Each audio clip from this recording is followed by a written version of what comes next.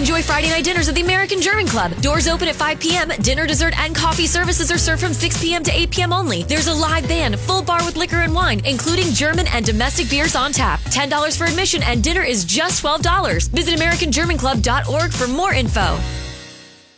It is Thursday. That means that the week is more than half over. And I'm grateful for that because what a week it's been. That was the week. What was the name of that show? There was an old show. That was the week that was, I think it was called. And this has truly been that kind of experience, in my opinion.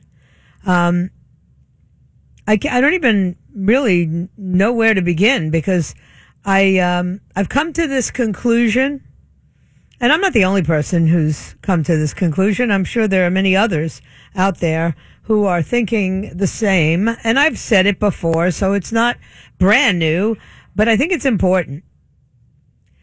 When I was growing up, when you were growing up, there was like a nightly newscast, right? It started at either 5 or 5:30 or 6 o'clock, depending on whether it was just going to be a local newscast or it was going to be the world, the entire newscast. That generally came at 6 o'clock when I was growing up. And you had these anchors like Walter Cronkite and Huntley and Brinkley and Chancellor. And I mean, these were people of incredible stature. I've come to find out many of them were creepy, but at the time, we didn't know their creepiness because primarily they came on and they had either 30 minutes or 60 minutes, during which time they had to impart the news of the day, all of the news of the day. Most people wouldn't know the news of the day without them until the following morning when the morning newspaper would arrive. So it was a serious job for serious people. And they had to have serious writers who could condense the news into a newscast. And then Ted Turner decided we were going to have a 24-hour news station. And it seemed like a brilliant concept, right? Because things change so quickly.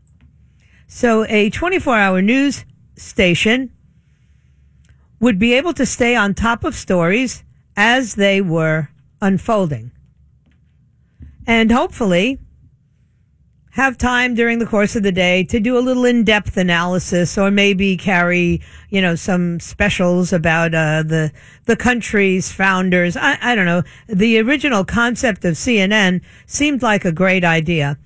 And apparently it seemed like such a great idea to viewers that it immediately was successful. And because it was immediately successful, it would be duplicated and duplicated and duplicated. And so there would be 24-hour news from multiple sources who then became competitive to break stories first. And there went every journalistic standard that you ever possibly could have claimed in American news gathering, right? Because if you have to break the story first, you really don't have time to vet it thoroughly, and you sure don't have time to have multiple sources for your story. You're in a 24-hour news cycle, and you therefore are moving as quickly as you can to put out something better or something sooner than your competitor. And we have now turned into a society, at least in America, and it seems to be happening all over the world, where we are insatiable. We don't care about the veracity of stories. We just want it coming at us at the stream of sound or the stream of light or whatever the stream is that you happen to attach yourself to. And as a direct result of that, there are absolutely no standards anymore for journalism. It is caca. And that is the nicest thing I could say about it. Yesterday was a perfect example of what has become of news. When you have multiple 24-hour-a-day news channels covering the exact same story, and in many instances, live coverage inside of a congressional chamber, there is nothing but opinion. You know, believe me, if you just want to watch the hearings, you'll put on C-SPAN. But if you are inclined to hate the president, you're going to put on MSLSD or CNN. If you are a supporter of the president, you're going to watch that same coverage only on Fox. And there you will be treated to the analysis by their so-called experts. I'm up to my ears in these so-called experts. I had a great conversation yesterday, and I'm going to, give you a little behind-the-scenes Joyce Kaufman show insight. One of the things when I was informed that I would be on the air at 10 o'clock instead of my, usual shift, one of the things that my program director kindly offered to me was a little more assistance because it cut short my morning hours where I used to do a significant amount of planning as well as booking of guests, and I was no longer able to do that. So my program director offered me assistance and said he had somebody in mind who he ran the name by me, and I said absolutely, positively.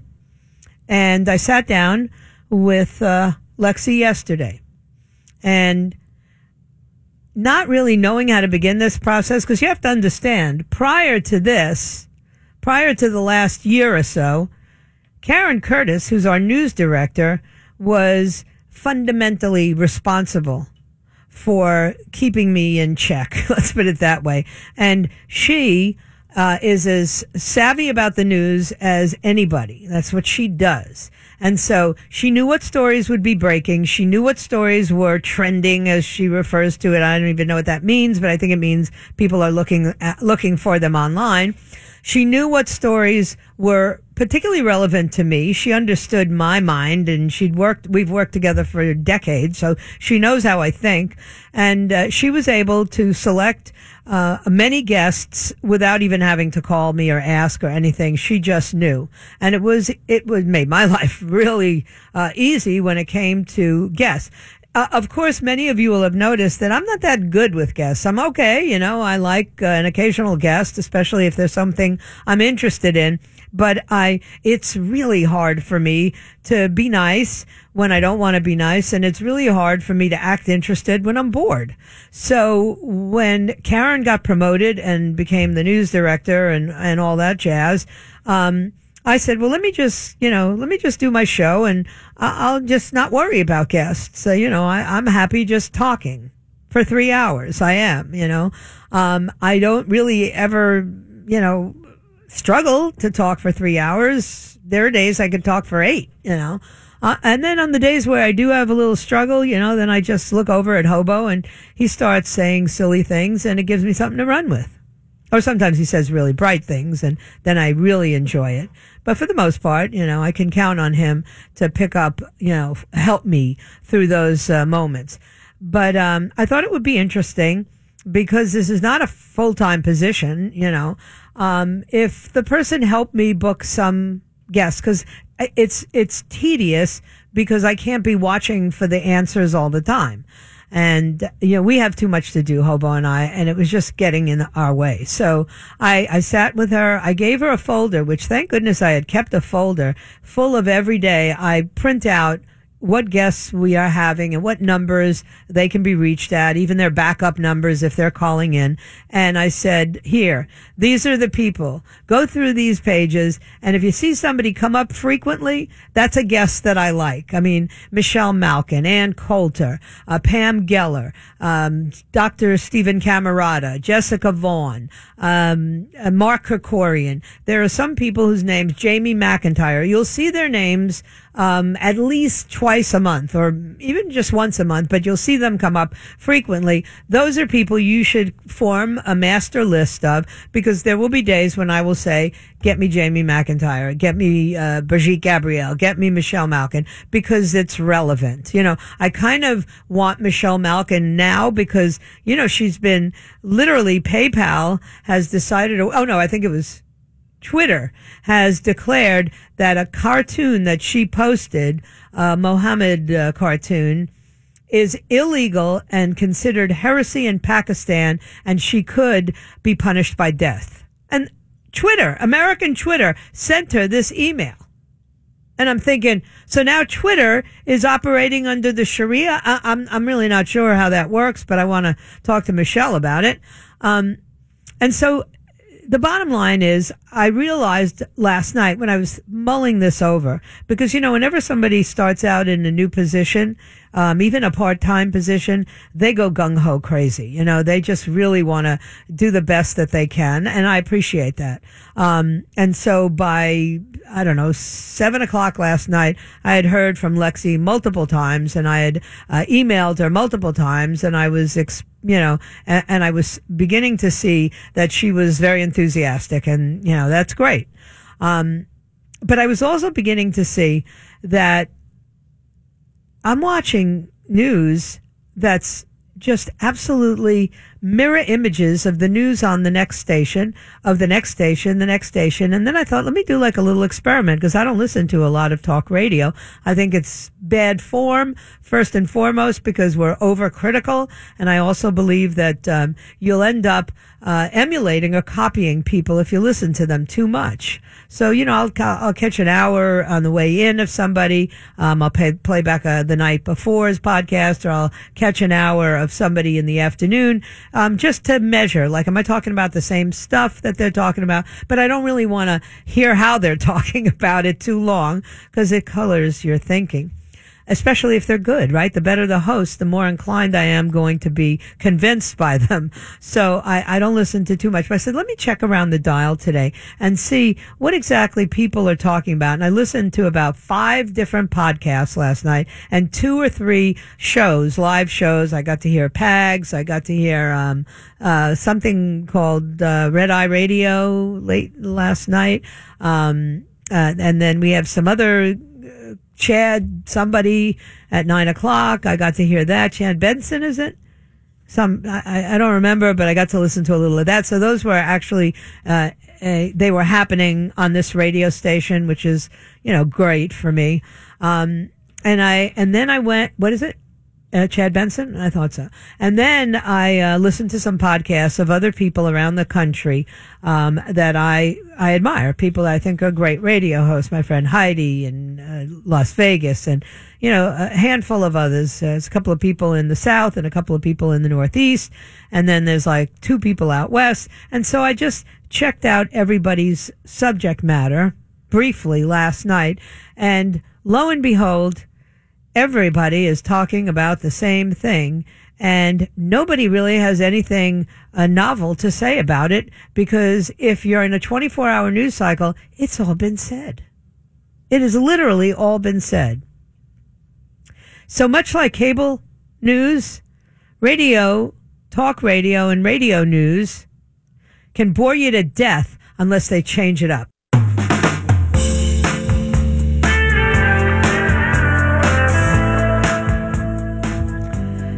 So it's not that I'm not going to be talking about the 2 big news stories, which of course are the fact that President Donald Trump walked away from Kim Jong-un after calling him his best friend and all that jazz, which is monumental, because all I heard on my way home yesterday was how he was going to cave, and Kim was going to get a great deal, and we were going to get nothing.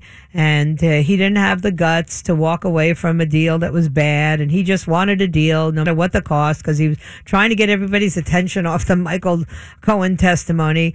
And I was sick. I was sickened by all this, as I said to you before. It was on every station, every channel, every news. It was just enough already. And lo and behold, I kept getting up during the night, because this was all happening in the middle of the night here. It's 12 hours difference. And so I'm getting up every like hour and a half, really horrifying. It was a terrible night for sleep. And just checking to see, what was going on, what was happening, if the interviews were taking place. And I finally didn't wake up every hour and a half, didn't wake up again until 4:15 this morning, at which point I found out that President Trump had walked away and said, sometimes you just have to walk away. Now, yesterday, all these people who were saying he wouldn't have the guts to walk away today are not apologizing for saying that. No, now they're putting him down for walking away. You cannot win if you're Donald Trump, not with the media. So he just needs to stop worrying about, well, I think he has. I think, in fact, he has stopped worrying about it. And he does what he thinks is best and what he thinks will work the best. And, it's not that he doesn't trust Kim Jong-un. He wanted to maintain that he does trust him, but he was unwilling to back away from the sanctions until all of the denuclearization had been worked out. And Kim was looking for a total relief from sanctions with only partial negation of their nuclear program. So Kim Jong-un just lost a big one. I'll explain that to you later. Enjoy Friday night dinners at the American German Club. Doors open at 5 p.m. every Friday night of the year. Dinner, dessert, and coffee services are optional, served from 6 p.m. to 8 p.m. only. There's a live band from 7 to 11 playing ballroom, standards, party music, and German traditional. Full bar with liquor and wine, including German and domestic beers on tap. $10 for admission and dinner is just $12. Visit AmericanGermanClub.org for more information.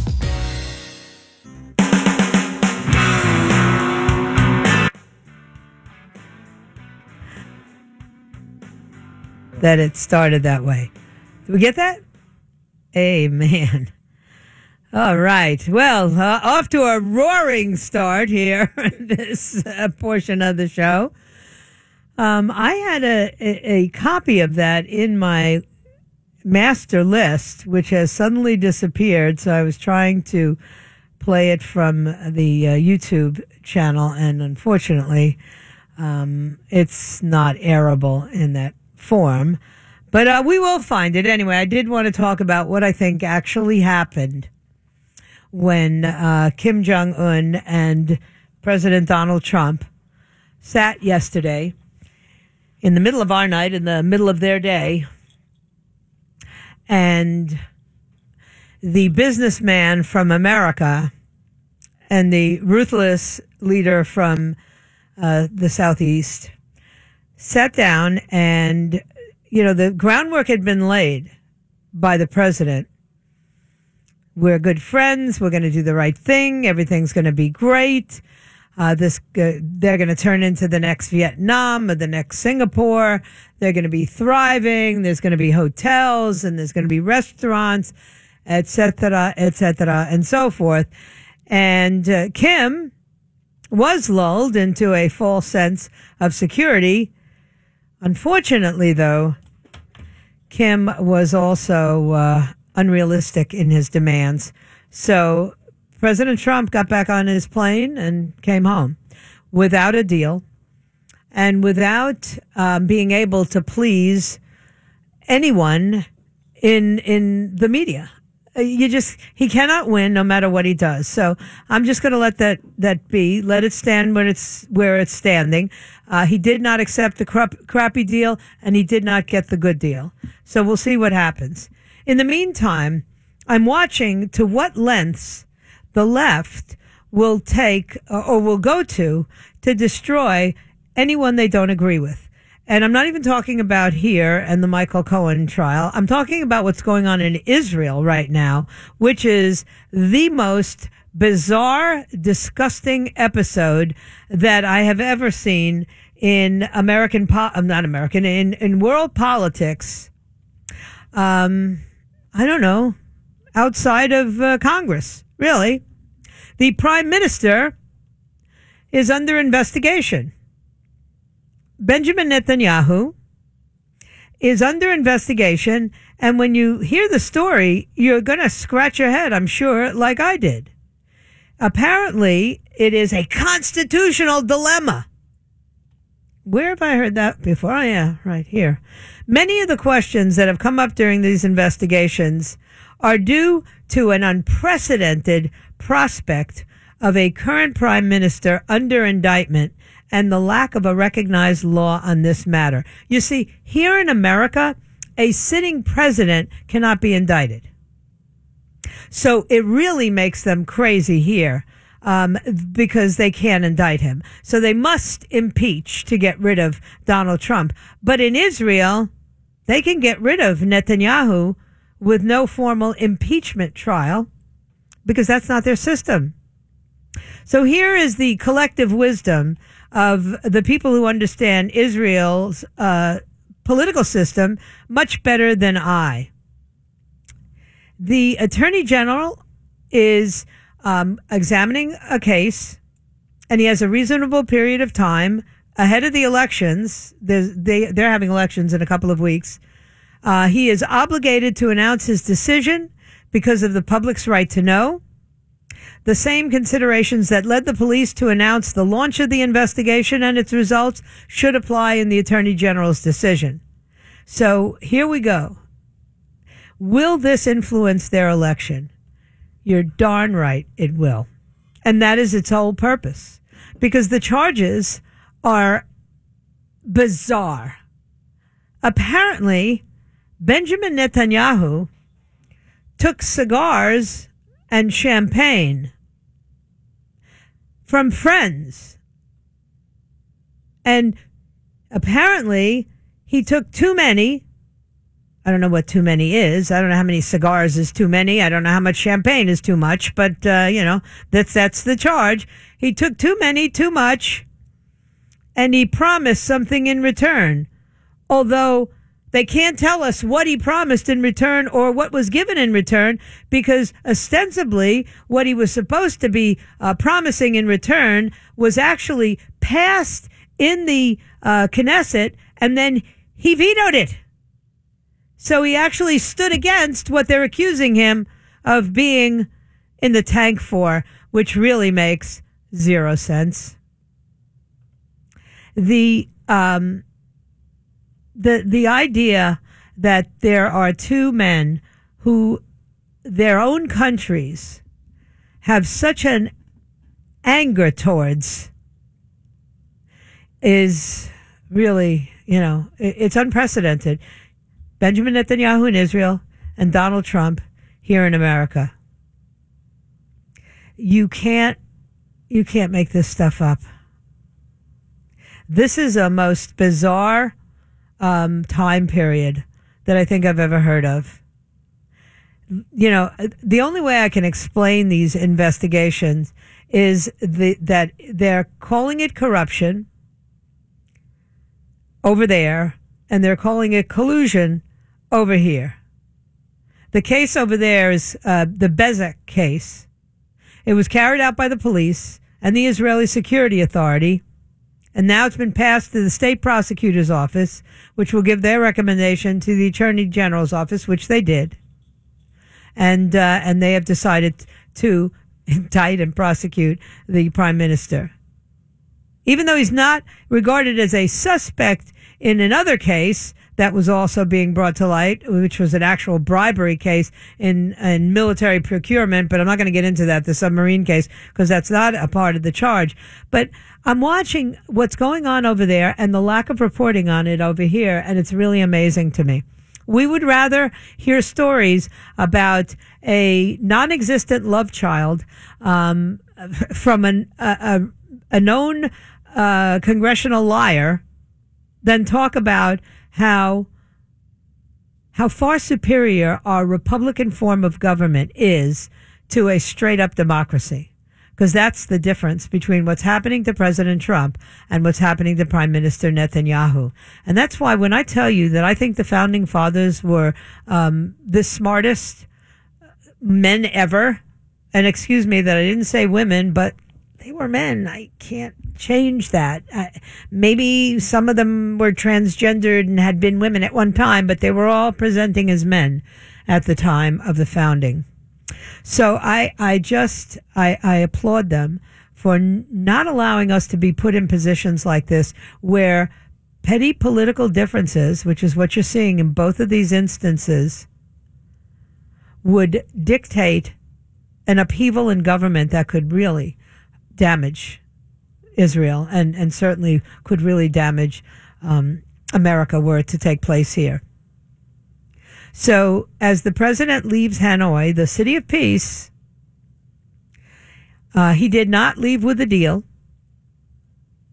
The South Korean pastry chain that was all excited and put up all those posters calling for peace and, hoping for peace had to take down their posters. And all that was overly optimistic. The summit was cut short on the last day of February 28th. The president canceled a working lunch with Kim Jong-un and a joint signing ceremony that had been planned for later in the day. Instead, the two leaders left Hanoi without agreeing on a deal. In a press conference shortly afterwards, Mr. Trump said that he and Mr. Kim had a very productive time, but had ultimately failed to come to an agreement that would work for the United States. Sometimes you have to walk, the president told reporters. Now, he will not be given any credit for leaving. It will be seen or portrayed as a disaster, as an escalating crisis, as a potentially damaging our relationships with our key allies, all that stuff you're going to hear. But what you need to do is stop looking at the shiny thing, okay? Whether that's the Michael Cohen testimony, whether that's the lack of a deal in Hanoi for North Korea and the United States, and actually the demilitarization, the denuclearization of the peninsula. And what you got to start looking at is what's happening elsewhere where there are nuclear weapons. Like, for instance, India and Pakistan. Now, don't let me disturb your peace here. However, there's some real big, terrible stuff going on right now. They're at war. There's a lot of Indo-Pakistani conflict going on right now, and I don't see any reportage of it. I have to go to all foreign news sources, in spite of the fact that they're on the brink of a major confrontation after Pakistan claimed to have shot down 2 Indian fighter jets in a response to the bombing of an alleged terror target inside of Pakistan. There was a suicide bombing by Jaish-e-Mohammed, which is an Indian-administered Kashmir, killed at least 42 Indian paramilitary forces back on Valentine's Day. But the risk of an all-out conflict, it got really bad this week, on Tuesday, as a matter of fact. And yet, I don't know about the rest of you, but I'm not seeing any coverage of this. India launched an air raid on what it said was a training base for this armed group, Jaish-e-Mohammed. And New Delhi and Islamabad were engaged in a battle of conflicting military claims yesterday. At least 4 Pakistani civilians were killed in cross-border fire between the two. And now let me say this as plainly as I can. Nuclear-armed countries. Everybody sitting around wondering what we're going to do were Kim Jong-un to actually have a deliverable weapon, nuclear weapon, when there are 2 nuclear-armed countries on the brink of a confrontation. I would say that's a pretty major issue. I would say that the League of Nations, the United Nations, NATO, and all of the rest of them better be hunkering down real quick and figuring out how you're going to pacify India and Pakistan right now. Because they are on heightened alert, both countries. And, the token that was given this morning was that Pakistan decided to free a captured pilot whose fighter jet was shot down earlier this week. But top generals from the Army and the Air Force make it clear that they are on high alert and will respond to, quote, any provocation. This is serious stuff, my friends. And you've got your eye on Michael Cohen and hush money to strippers. You better start thinking.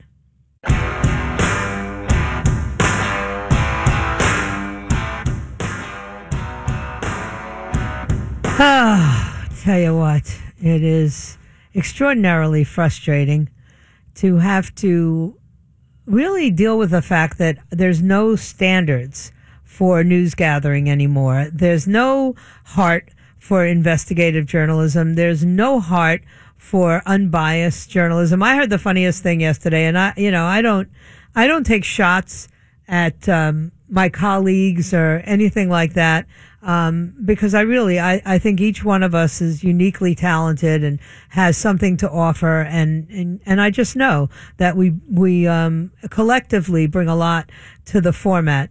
But I had to laugh yesterday. I was in my car after 3:00. It was shortly after 3:00, and I heard my colleague Paul Barsky talking about how he was the fairest, the most unbiased person, and he doesn't take a side, and he doesn't have any vested interest in anything. And I had to laugh because, you see, nobody can say that anymore or claim that anymore, because when you do as much talking as we do, your innate biases become very clear. You may think you're open-minded, but the audience hears your proclivity, your bias.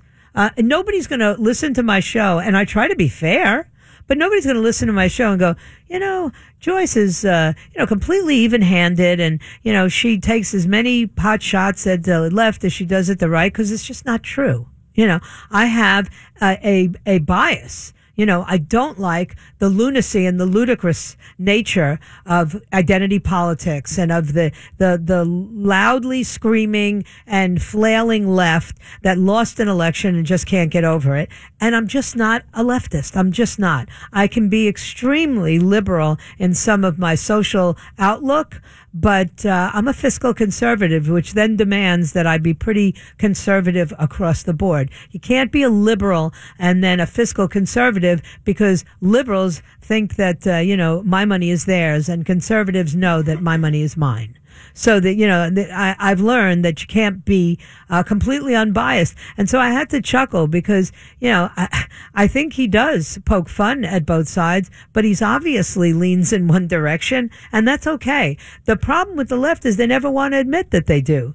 They want to tell you that because they are not conservatives, they are therefore open-minded. And they're not, any more than I am. And I am not. I got to tell you, I'm not open-minded anymore. I've seen too much damage been done to my country by people who, want to tell me what I should think and who I should care about and what my responsibilities are, and yet negate simple things like, the sanctity of life, or the fact that we have a sovereign nation that has borders. You see, they can't deal with that stuff, and I can. So I'm never going to be inclined to, believe much of what they say, because they fundamentally disagree with me on some of the most important issues out there. Anyway, stay where you are. I got a lot to talk about. Kamala Harris just got called on the carpet and is about to have to face down a group of prostitutes in New York. You heard me right. You've been talking all morning about Donald Trump's non-existent love child. Wait till you hear Kamala Harris and her multiple positions on prostitution.